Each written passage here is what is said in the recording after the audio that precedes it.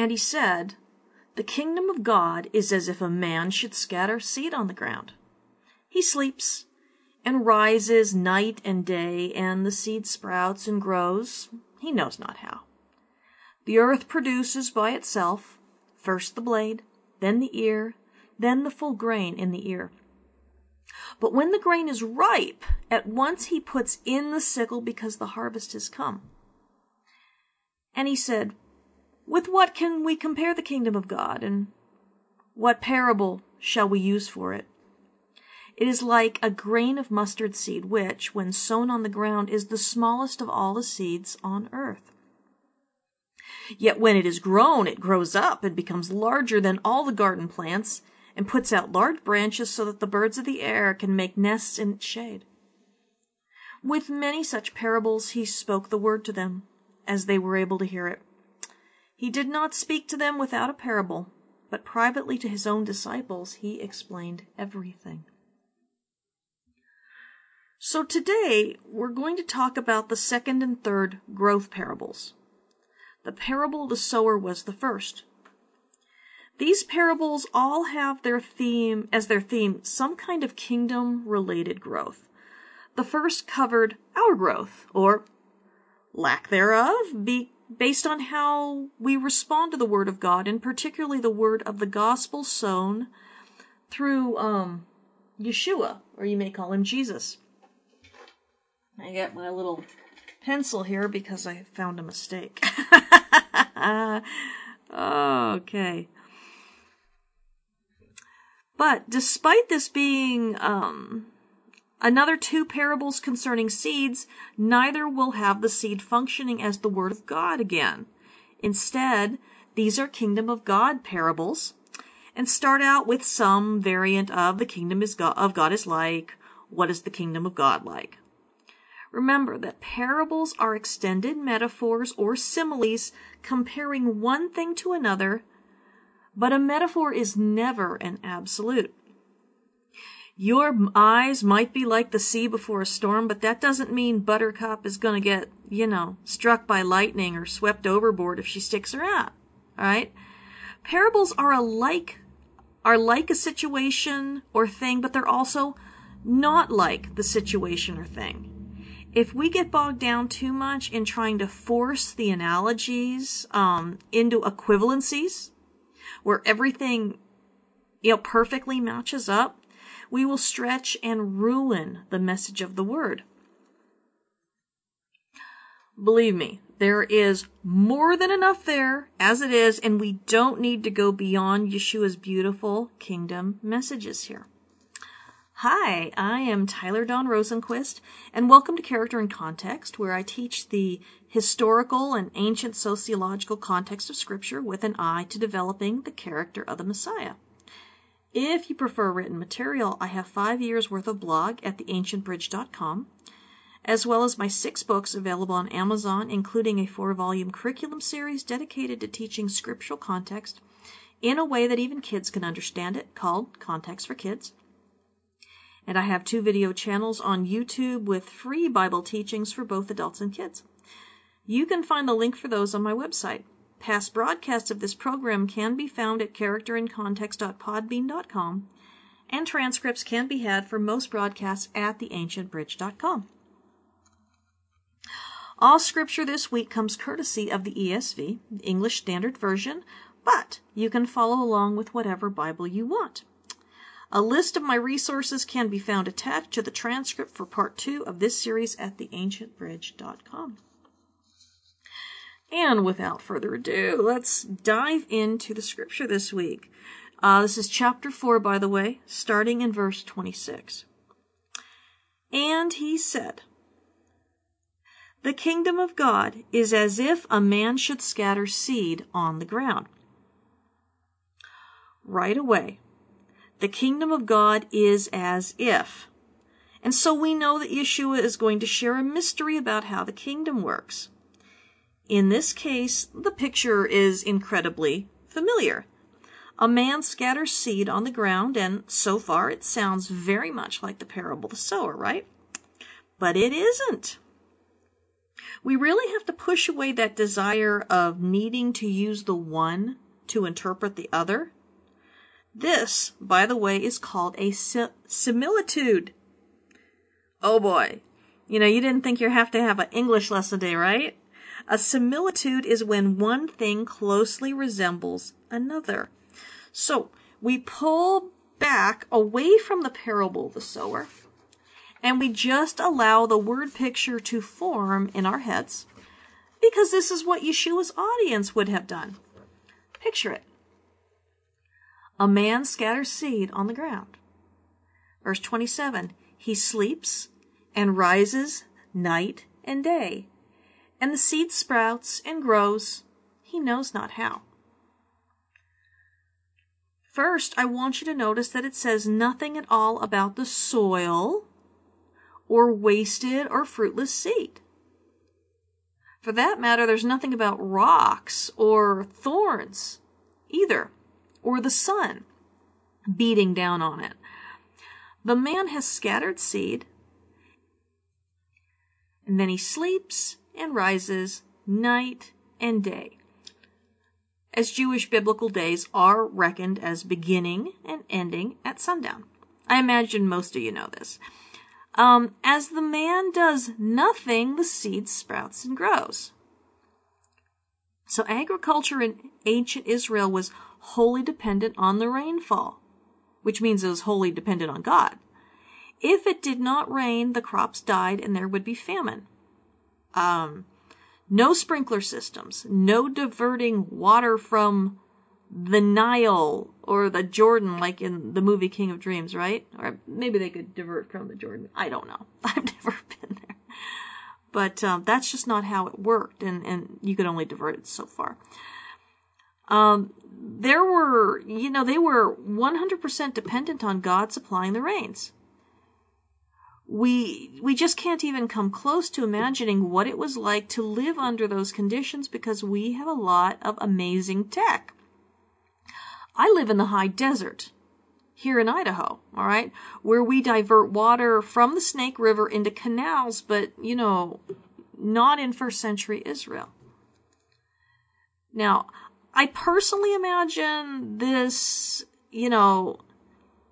as talking about the sowing of the barley right after the festival of Sukkot, or you might call it Tabernacles, at the time of the early rains. And I know that might jar your sensibilities, but the agricultural year in Israel began in the 7th month, not the 1st. And so they had the early rains in the fall, after the festival when all the harvest was in for the year, and the late rains in the spring after the barley harvest and Passover. We know this from the Gezer calendar, which I did a teaching about for Yom Teruah, Rosh Hashanah, Feast of Trumpets, whatever you want to call it, last year. They would work hard to get that barley seed scattered, and then they would plow it into the ground. Then they would pray for adequate rainfall over the winter to grow and sustain the barley. This was the time of year when the wadis would go from dry mini canyons to deadly rushing rivers in a matter of minutes, as rain from the high country flowed in and swept away everything in its path. You would not build your house in a wadi, or anything in a wadi. You wouldn't want to camp in a wadi during this time of year. And so, there's nothing, you probably wouldn't want to ever camp in a wadi, because you just don't know. And so, there's nothing else to do. He's completed his agricultural sowing for the season until the spring, and he cannot do anything to help the seeds live or grow. But, without his assistance, the seeds do sprout, and they do grow, but he has no idea how it's happening. Science is fun, and all those little videos about the seeds sprouting under the ground, and all the biological processes, we know about all that stuff, and about their genetic coding, telling them to do it. But all this man knows is that it works, right? It's gonna end up feeding his family. Nothing else is really important. We need to look at it from his point of view. They had a much simpler point of view. Everything was in the hands of God or the gods. They didn't think as much in terms of science. That would come later. Now, the key here is that Yeshua is communicating that the growth of the seed is a mystery, but grow it does. If a seed is placed in soil and if there is adequate rainfall, it will always grow. It's an incontrovertible fact of life. Just as the seed emerges from the soil and becomes a mature plant, the kingdom was coming in a way that could not be foreseen until it suddenly erupted and began growing out of control after Pentecost. Okay, verse 28. The earth produces by itself first the blade, then the ear, then the full grain in the ear. All the sower did was scatter seed and plow it in. The earth does the rest, with no help from the sower, who proverbially sleeps all winter long. He doesn't really. He had stuff to do, but he just wasn't out in the fields, okay? But the growth is not out of order or erratic. One thing at a time in logical order. This is not an unnatural thing, but a sane and ordered occurrence. Growth is always like that. No one except Mithras springs to life full grown from a rock, okay? You see the growth, step by step, even if you don't quite understand why it's happening. It was predictable only in that it would happen, not in the why or how it occurred, at least not to them. Verse 29. But when the grain is ripe, at once he puts in the sickle because the harvest has come. Here's the farmer back again, who was away from the grain all winter, just praying for rain at the right times. And they would also pray for the rain to not be at the wrong times. So he returns at the harvest and puts his sickle to the grain. I want you to notice the word translated grain here. It's karpos, meaning fruit. This isn't the word for wheat, sitos, or barley, krithinos, but the word used for fruit. And you probably know where I'm going with this because, yes, it is the same Greek word used for the fruit of the Spirit. It's also the same from the parable of the sower. Same word for producing, fruit 30-fold, 60-fold, 100-fold. Let's see where else this word karpos pops up because it will be important. Matthew 3, verses 8 through 10, this is John the Baptist, who says, "Bear fruit in keeping with repentance, and do not presume to say to yourselves, we have Abraham as our father. For I tell you, God is able from these stones to raise up children for Abraham. Even now the axe is laid at the root of the trees. Every tree, therefore, that does not bear good fruit is cut down and thrown into the fire." Here's Matthew 7, verses 15 through 18. This is Yeshua. "Beware of false prophets who come to you in sheep's clothing, but inwardly are ravenous wolves. You will recognize them by their fruits. All grapes are gathered from thorn bushes, are grapes gathered from thorn bushes, or figs from thistles? So every healthy tree bears good fruit, but a diseased tree bears bad fruit. A healthy tree cannot bear bad fruit, nor can a diseased tree bear good fruit. Every tree that does not bear good fruit is cut down and thrown into the fire. Thus you will recognize them by their fruits." I was just saying, Mark 4:20, parable of the sower. "But those that were sown in the good soil are the ones who hear the word and accept it and bear fruit, 30-fold and 60-fold and 100-fold. And he told this parable. A man had a fig tree planted in his vineyard." This is Luke 13, verses 6 through 9, sorry. "And he told this parable. A man had a fig tree planted in his vineyard. And he came seeking fruit on it and found none. And he said to the vine dresser, 'Look, for 3 years now I have come seeking fruit on this fig tree, and I find none. Cut it down. Why should it use up the ground? And he answered him, Sir, let it alone this year also, until I dig around it and put on manure. Then if it should bear fruit next year, well and good. If not, you can cut it down. Interesting that the vine dresser didn't say, I will cut it down. He said, you can cut it down. To the man who owned the fig tree. Let's see, John 15, verses 1 through 8. I am the true vine, and my Father is the vine dresser. Every branch in me that does not bear fruit he takes away, and every branch that does not bear fruit he prunes, that it may bear more fruit. Already you are clean because of the word that I have spoken to you. Abide in me, and I in you. As the branch cannot bear fruit by itself, unless it abides in the vine, neither can you, unless you abide in me. I am the vine, you are the branches. Whoever abides in me, and I in him, he it is that bears much fruit. For apart from me you can do nothing. If anyone does not abide in me, he is thrown away like a branch and withers. And the branches are withered, thrown in the fire and burned. If you abide in me, and my words abide in you, ask whatever you wish, and it will be done for you. By this my Father is glorified, that you bear much fruit, and so prove to be my disciples. So what do we have over and over again here?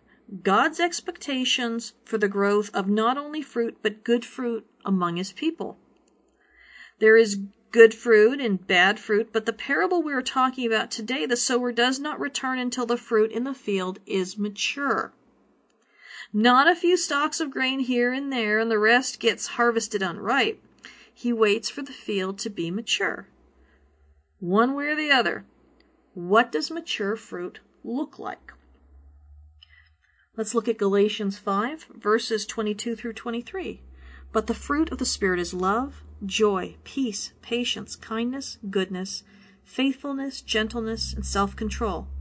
Against such things there is no law. Well, what does bad fruit look like? Galatians 5:19 through 21 gives us an ugly window into that, and I call this the Galatian sandwich, because believers enjoy reading most of these and judging the people who do these things.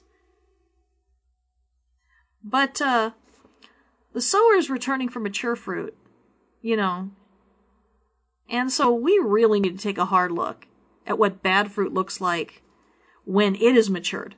Because yes, bad fruit can be ripe and ready to be harvested, just like the good fruit. Just the outcome is not positive. Now the works of the flesh are evident. This is Galatians 5:19 through 21. Sexual immorality, impurity, sensuality, idolatry, sorcery. Yeah, that's right. Death to the perverts, idolaters, and drug addicts. Ha! Those rebellious losers. Enmity, strife, jealousy, fits of anger, rivalries, dissensions, divisions, envy. Ooh, my spidey senses are tingling. It must be the enemy trying to steal my peace. So let's move on. Drunkenness, orgies, and things like these. Yeah, those drunken orgy goers. I warn you, as I warned you before, that those who do such things will not inherit the kingdom of God. That's right, those sex crazed, drunken, idol worshippers aren't inheriting the kingdom. So, yeah, I was a little tongue-in-cheek there, okay? So we have here what I call the Galatians 5 sandwich, or the other guy sandwich. We sure do enjoy calling out the first 5 and the last 2 of these. And why? Well, because those are grotesquely obvious sins that only blatant sinners commit. At least out in the open, right? No challenge there. And no one feels bad about themselves. Not unless they start looking at other, more socially acceptable addictions, or questioning themselves about whether watching sex scenes in the movie counts as sexual immorality. But we aren't here to talk about those. We're here to talk about the works of the flesh that people pass off as righteous zeal or don't give much thought to. Zeal, remember that word? Yeah, remember it. It'll be important later. Enmity was on the list. Enmity is the state or feeling of being actively opposed or hostile to someone or something. For example, enmity between Protestants and Catholics. It's the definition I got off the internet. Whoa there, Nellie. If there's one thing that I see in too many people around me, it's open hostility to people and or things. I see people who hate Catholics so much they would rather die horrible deaths than give Catholics credit for the good work they do. And those poor fools who do dare to give Catholics credit get called papists or worse. I actually did get called a Jesuit spy once. Once upon a time for something silly. Oh yeah, I debunked a lie against the last pope. I don't like it when people lie about other folks, no matter who they are. I see people hostile beyond logic towards Jews and Protestants as well, to the point where everything and anything about them has to be mindlessly attacked and discredited, even if good or, at worst, harmless.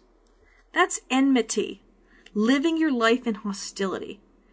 It is not a kingdom principle, and more than that, it compromises our ability to love and grow good fruit. And yes, I am sure that, despite the scriptural warning, the reason why you are personally doing it is entirely justified. And that, boys and girls, was sarcasm.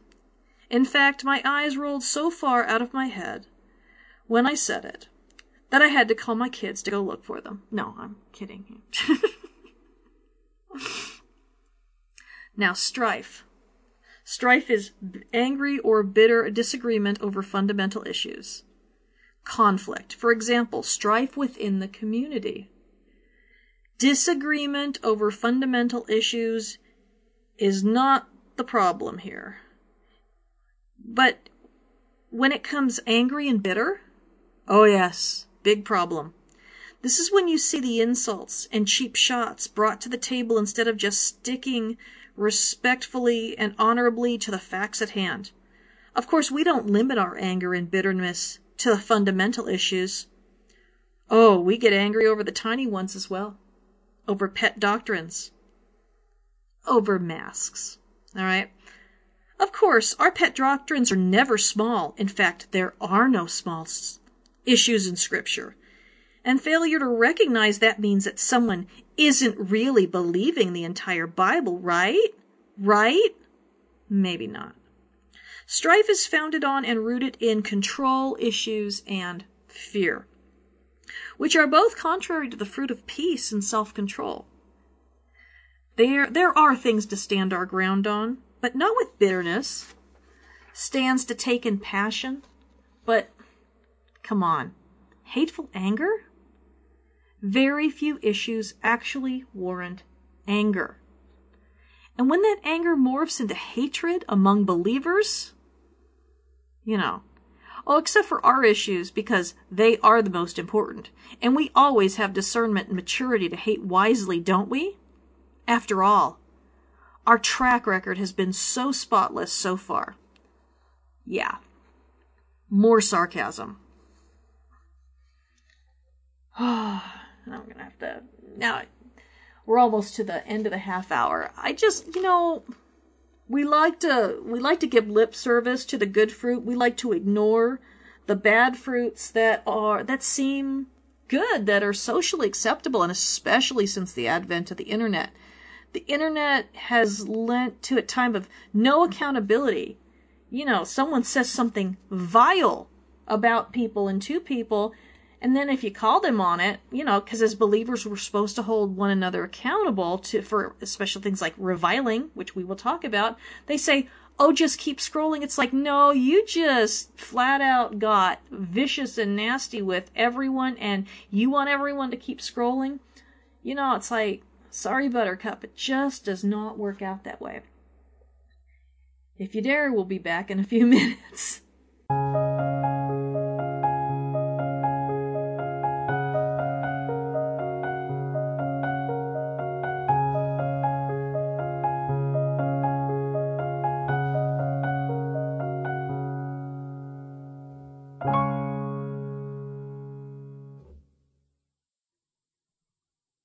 Hi, this is Tyler Dawn Rosenquist, and welcome back to this week's Character in Context. And if you're joining us for the second half hour, I'm impressed because I'm being mean. Mean! Alright, we're talking about the works of the flesh. You know, because we gotta know what mature fruit looks like, and there's the good mature fruit, and there's the bad mature fruit, right? Bad fruit can be mature. Okay. So we've already gone through what? Oh, enmity and strife, and now we're gonna get to, dun dun dun, jealousy. And I'm gonna risk making you really irritated, like I haven't already, and point out that the word translated as jealousy is zelos. Yes, it looks exactly like the word zealous for a reason. In fact, half the time when this is translated, it is rendered zealous. Zeal is probably one of the most self-deceiving forces on earth. And there's a big difference between the Jews coming to Yeshua in Acts 21:20, who were zealous for the law that they had grown up with and knew inside and out. And when James and Paul combined that same exact word with selfish ambition. In James 3:14 and with strife in 1 Colossians 3:3. Now the problem with zeal is that I have never met a single person who didn't think that their personal brand of zeal was the righteous kind. You know, like Paul when he was arresting and persecuting believers and holding the coats of those who were stoning Stephen. Jealousy, the other way to translate this word, is also an ugly thing. It's a blinding thing. Twice in my time as a believer, I have actually had jealous wives after me. You know, the first time because a choir director became strangely fascinated with me. I know. Those of you who have actually seen me, it's like, look at me, right? What gives? Who knew that albino Oompa Loompas were so alluring? And, the second because, honestly, that was nuts, because to me, the guy was just needy and constantly whining, and I don't think that any woman other than herself would be attracted to that. I certainly never saw him as anything other than annoying. But jealousy's not logical. It's not a logical thing. It doesn't look at the evidence. It is suspicion and paranoia driven. It happens, but it happens in personal relationships, yes. And also in any situation where people feel like what they have or what they should have is threatened. All right. Fits of anger. This is the one that applies to me more than any other on the list, okay? Just ask my kids. Of course, they're grown-ups now. I don't get nearly as angry with them anymore. Homeschooling was, difficult. But I'm one of those people who goes along, and then bam, explosion, okay? As much as I would like to wage a sarcastic defense of this one, it just strikes way too close to home for me to even joke about. It isn't funny because I hurt people with it, alright? None of the works of the flesh are funny.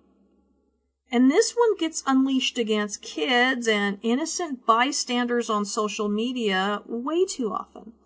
When we launch into knee-jerk accusations and insults over very little, when even a lot shouldn't have moved us into this area of fits of anger.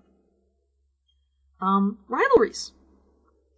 Rivalries is defined as competition for the same objective or for superiority in the same field. For example, commercial rivalry. Now, this should never even begin to happen in the faith world, but it sure does. I have seen people in ministry go to great lengths to halt the popularity of others. Sometimes over disagreements in doctrine, but sometimes, and this is really shameful, simply over audience share. Problem with rivalry in religion is never above board. We shouldn't be competing against one another. We should be cooperating. Rivalry in ministry leads to one thing and one thing only: the creation of personal kingdoms and empires. We can't build the kingdom of heaven by destroying its living stones. You know, one of the best things that ever happened to me was that I got involved in at first we called it a confederation of ministries, and people had a fit because of confederacy, okay? It's like, all right, well, whatever you want to call it, co-op, whatever, but they're like, I think there are 8 ministries, and we all, we cooperate with one another, we support one another, we recommend one another. If I don't teach something and somebody comes to me, I send you to one of them who does. We don't compete. We support one another. We hold one another accountable. We aren't jealous of one another. We promote one another. All right? And if there's a ministry that I can't promote, I'll tell you something. I just don't even talk about them. All right? Because yeah. Really, I wouldn't talk negatively about another ministry unless the guy was like taking advantage of women sexually or something, or really, really, really destructive.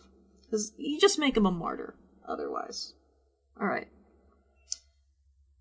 Dissensions is our next one. Dissensions is a disagreement that leads to discord. Now, this goes beyond just being disagreeable in your disagreement, which is shameful enough, okay? It morphs ruthlessly into a form of disagreement that ruptures relationships. Honestly, when I look at the relationships being torn apart by flat Earth and spherical Earth, it definitely qualifies, or right now, at least when I'm taping this, mask versus anti-mask. For that matter, archaeologically unsupported stories about Nimrod being responsible for Christmas, leading us to accuse our loved ones of gross idolatry based on theories without any evidence. It's really hypotheses. It's not even a theory. And just so stories that no archaeologist or ancient Near Eastern historian or Bible scholar has ever been able to substantiate. People who actually agree that the Word became flesh, worked miracles, was crucified, buried, and rose from the dead, and ascended to the Father. The very idea that they're going to be driven apart by a piddly little nothing debate about what shape the earth is, or whether they're wearing masks or not, or whatever, it just boggles the mind, or the Book of Enoch, or Jasher, or whatever. Shame on us if we can agree on the craziest and truest story ever told without a doubt in our minds, and we are daring to call such brain candy salvational? There's a reason Paul said, "For I decided to know nothing among you except Jesus Christ and Him crucified." 1 Corinthians 2:2. How about divisions? This is what happens when dissensions go too far. And generally it's coupled with strife and rivalries. We divide up into little groups that are now created in our own image, with each side firmly, believing to actually be God's image. It's like God idolatry. Yeah. Most divisions are entirely pride-based, although we tell ourselves differently. We can't bear to sit and listen to something we disagree with. Not even when we're wrong. Oh, not that we're ever wrong. Oh, no. Surely not. They're wrong, and probably because of rebellion and on purpose to boot. We're just defending orthodoxy. Oh, man. The stupid things that divide us when we agree about so much, and when we owe each other so much love. About envy.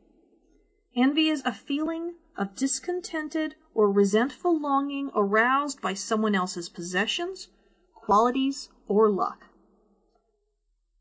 Since coming into the ministry 7 years ago, I see a lot more of this than I used to. People in the body unashamedly announcing their envy of another believer's money, following, children, health, etc., etc. I admit, I myself, being barren, I am prone to ugly fits of envy when X is pregnant again.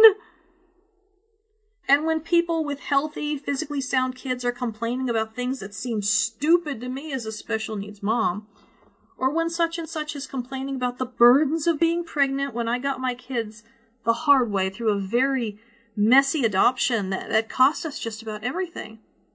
You see what I did there?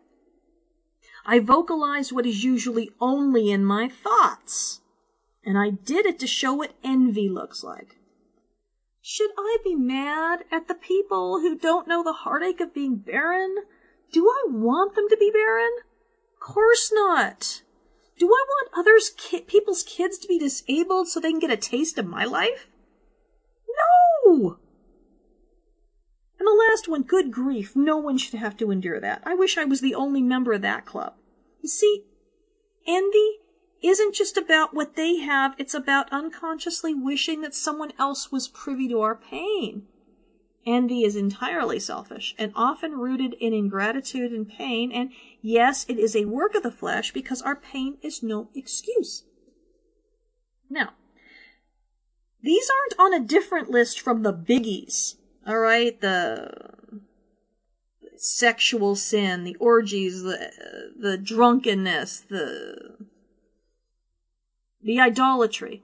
They're included as equals on the same exact list. That's why they were in the middle, okay? And the people who do them will not inherit the kingdom of God. You see why I push character over knowledge? Each of these despicable heart conditions are sandwiched between the outward obvious works of the flesh, the sins everyone can see. Coincidence? No way. This is the sandwich Paul described when he talked about how flawless he was in his Torah observance, while on the inside being a murderer. Paul kept the feasts, he kept the Sabbath, he tithed, he ate clean, he threw coins at the beggars at the gate. He was also a murderous wretch on the inside. No one cared because he was keeping the letter of the law in the strictest sense on the outside. Paul knew what he was talking about and what he was doing when he wrote this. At least Paul wasn't making excuses for himself anymore. So when are we going to stop rewriting the works of our flesh as somehow being virtuous and justified acts of righteousness? I'll tell you the truth. We have to want to see ourselves as villains before the Spirit can even be able to begin to get a word in edgewise. Until then, we're just fakers. We're keeping a set of rules and patting ourselves on the back for being so obedient. But image bearers? No. That requires integrity inside and out. It requires picking up our cross and carrying it. It requires pain and suffering to be like the very image of the unseen God. You need to know that. If after reading all that, if your response isn't introspective, but but what about, this other person, or this other denomination, or this other religion, then you've completely missed the point. That we are all included in that list. That this sort of list is meant to offend our flesh. It's our choice, however, whether we give voice to that flesh or simply tell it to shut up for once and stop making excuses. Oh, okay. We were talking about the parable of mustard seed, so now we're going to get back and finish up with the very famous parable. Verse 30, and he said, with what can we compare the kingdom of God, or what parable shall we use for it? It is like a grain of mustard seed, which, when sown on the ground, is the smallest of all seeds on earth. Yet when it is sown, it grows up and becomes larger than all the garden plants and puts out large branches so that the birds of the air can make nests in its shade. Fun fact. Did you know that in medieval times, mustard seed was called eye of newt? Come on, you didn't think witches were going around gathering newts and removing their eyes, did you? Talk about time-consuming. No, that was the common household name for mustard seed. I suggest grossing out your kids with that bit of information. Hey, Mom, what's this tangy taste in my sandwich? It's eye of newt crushed and mixed with vinegar, dear. Okay. Mustard seed is proverbially small. There are about 750 seeds to a gram, but that is still much larger than the orchid seeds that they knew about and used. Orchid seeds, get this, which were grown for their tubers and are eaten in that part of the world. If you wanted enough to equal the size of an aspirin tablet, it would take 500,000. But in the ancient world, and particularly in Judaism at the time, the size of the mustard seed was often used for this type of comparison. So, this isn't an error in the text. It is a proverb using a well-known idiom or maxim or saying.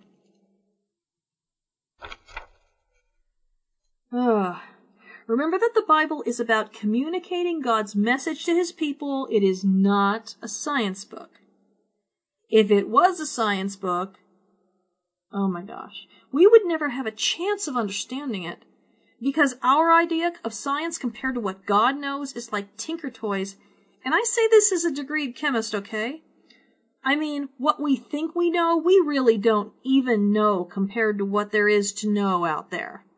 Yeshua's communicating a principle, not giving a horticultural lecture. We're not, this isn't botany class.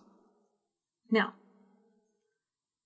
Pliny, I never look, okay, had some very interesting observations about the mustard plant. He was a contemporary of Yeshua, meaning they lived at the same time, not that they knew each other. He was quite the Renaissance man when it came to studying out and recording naturalistic facts and such. He would be called, or he could be called, the inventor of the modern encyclopedia, and actually he is by some people. And it wouldn't be too far out of line, to say so, because he got that organizational thing down. Here's what he said about mustard. From Natural History, 170 to 171. All right. With its pungent taste and fiery effect, mustard is extremely beneficial for the health. It grows entirely wild, though it is improved by being transplanted. But on the other hand, when it has once been sown, it is scarcely possible to get the place free from it, as the seed, when it falls, germinates at once. And it's yummy. Okay, I added that. It's yummy. That wasn't in Pliny. In other words, mustard made life better, but it was a colossal pain in the butt to get rid of once it had taken root. Mint is the same way if you ever made the mistake of planting that in the ground. Oh my gosh, mint. Now, right now, I am trying to eliminate a morning glory infestation in my yard. You can't pull it out because if you do, the roots will go even deeper and the problem's worse. You have to kill the roots all the way down, and there is no pretty or easy or environmentally friendly way to really do that. If you have morning glory weeds, you know exactly what I'm talking about. Under the right conditions, the above ground parts can grow up to a foot or more or a lot more every day. Their seeds can lay dormant up to 50 stinking years. I'm sorry, but that's just evil. But the frustration I have with the morning glory is the frustration the Romans have, and the Romans and the communists, and so many other governments over the past 2,000 years have had with the seed of the gospel. It gets planted and it's going to infect someone. Maybe not everyone, but someone, and once it does, then it's there in the midst of society and it can't hardly be gotten rid of. Not to say that there haven't been successful extermination campaigns in some areas, but that generally just makes the problem, quote unquote, worse, because when unbelievers see the faith and hope and the difference in believers as they die, they're profoundly affected by it. Infected too, infected works. maybe, yeah. So this is why it's such a tragedy when believers absolutely bristle and howl and pitch a fit over being opposed. It's bad fruit, guys. Very bad fruit. I say this often, that if we aren't different from the world, then we are no different from the world. You can avoid immorality all you want, but if you lash out when opposed, then you are no different than the world. We have to learn to take the blows on the cheek and turn the other one, not hit back. Our egos are irrelevant. Pesky, but irrelevant. Virulent, but irrelevant. So, I used morning glories as a modern example here in the West, but maybe virus is a better or partial modern picture. One that just, infiltrates everything and is so hard to get rid of, pre-antibiotic. Let's pretend there are no antibiotics and that the body will not fight it and that it's not going to kill you. All right, let's pretend it's a beneficial virus because, remember the whole parable thing, it's like and it's not like. Well, this is more not like than it's like. But as far as the contagious aspect, yeah. All right, verse 33. With many such parables, he spoke the word to them as they were able to hear it. He did not speak anything to them without a parable, but privately to his own disciples he explained everything. Remember, he said, "Do you not understand this parable?" No, of course you don't. "How then will you understand all parables?" "I will explain them to you later." I added, that's the story behind the story. No mystery here. Only mysterious to outsiders, and only for so long as it had to be. That lamp was going to be put up on a lampstand. Yeshua was going to be put up on the cross. He was going to die. He was going to resurrect. The world was going to change, and then the mystery would be completely revealed. No more secrets. No esoteric knowledge. No secret doctrines. No stuff that they have to hold back until you've reached, a certain level or whatever, like they do with, say, Mormonism and mystery cults. It's not like that. You get it all. You may not understand it on the first day, but you have access to it all on the first day, okay? Again, with the insider-outsider language, and in that verse, we got that where he explains it. And pay attention to the fact, as we've seen over the last 4 weeks, that no one was doomed to be an outsider. Okay? An outsider could become an insider. Stick around, stick close, press in deeper, ask the questions. If they stuck around, Yeshua would teach them and they would become disciples. Not the 12, but disciples. And we know of at least 72 more disciples beside the 12, and by Pentecost there were 120, praying together in the house, and by in the house, of course, we mean the temple, which was known as the house. And next week we're going to start a new series where Yeshua is no longer dealing with opposition from humans, but he's going back to battling the cosmic forces of nature, demons, and death as the powerful Yahweh warrior of the prophets. Chapter 5, here we come. Isn't it terrible? Took me 21 teachings to get to the end of chapter 4. But I don't like to skim. I don't like to skip over stuff, even though I haven't exhaustively taught anything, because there's still more. But I enjoy this. I hope you're enjoying this, and hope you're looking forward to Mark chapter 5, starting next week. Bye.